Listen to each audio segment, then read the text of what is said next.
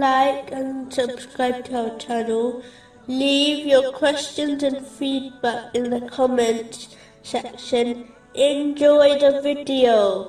Continuing from the last podcast, which was discussing chapter 35, verse 18. You can only warn those who fear their Lord. Fearing Allah, the Exalted, meaning adopting piety, has been discussed in great detail in a separate podcast series titled, What is Piety? But the following is a summary of its aspects. Piety can be defined as when one dedicates their heart and actions to the obedience of Allah, the Exalted, and turns away from the obedience of everything else, unless their obedience invites towards the obedience of Allah, the Exalted, such as the obedience of the Holy Prophet Muhammad, peace and blessings be upon him. Therefore piety refers to the work of the heart and body. The external limbs follow the commands of the inner, spiritual heart. In other words, the heart is the king, which commands, and the limbs are the soldiers, which obey.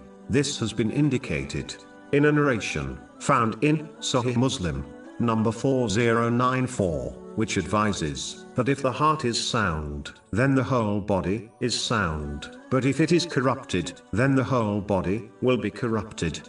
The Holy Quran has advised that a person can only achieve success when their spiritual heart is sound. Chapter 26, verses 88 and 89. The day when there will not benefit anyone, wealth or children, but only one who comes to Allah with a sound heart.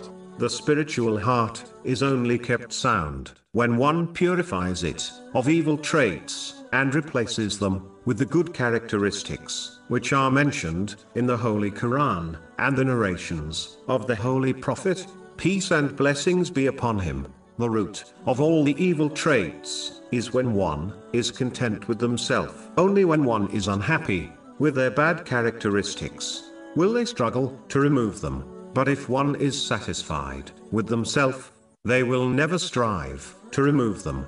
This will only cause one to adopt more evil traits. When a Muslim strives to adopt good characteristics, it will improve their relationship with Allah, the Exalted, such as being patient with His decrees, and their relationship with people, such as being sincere in advising them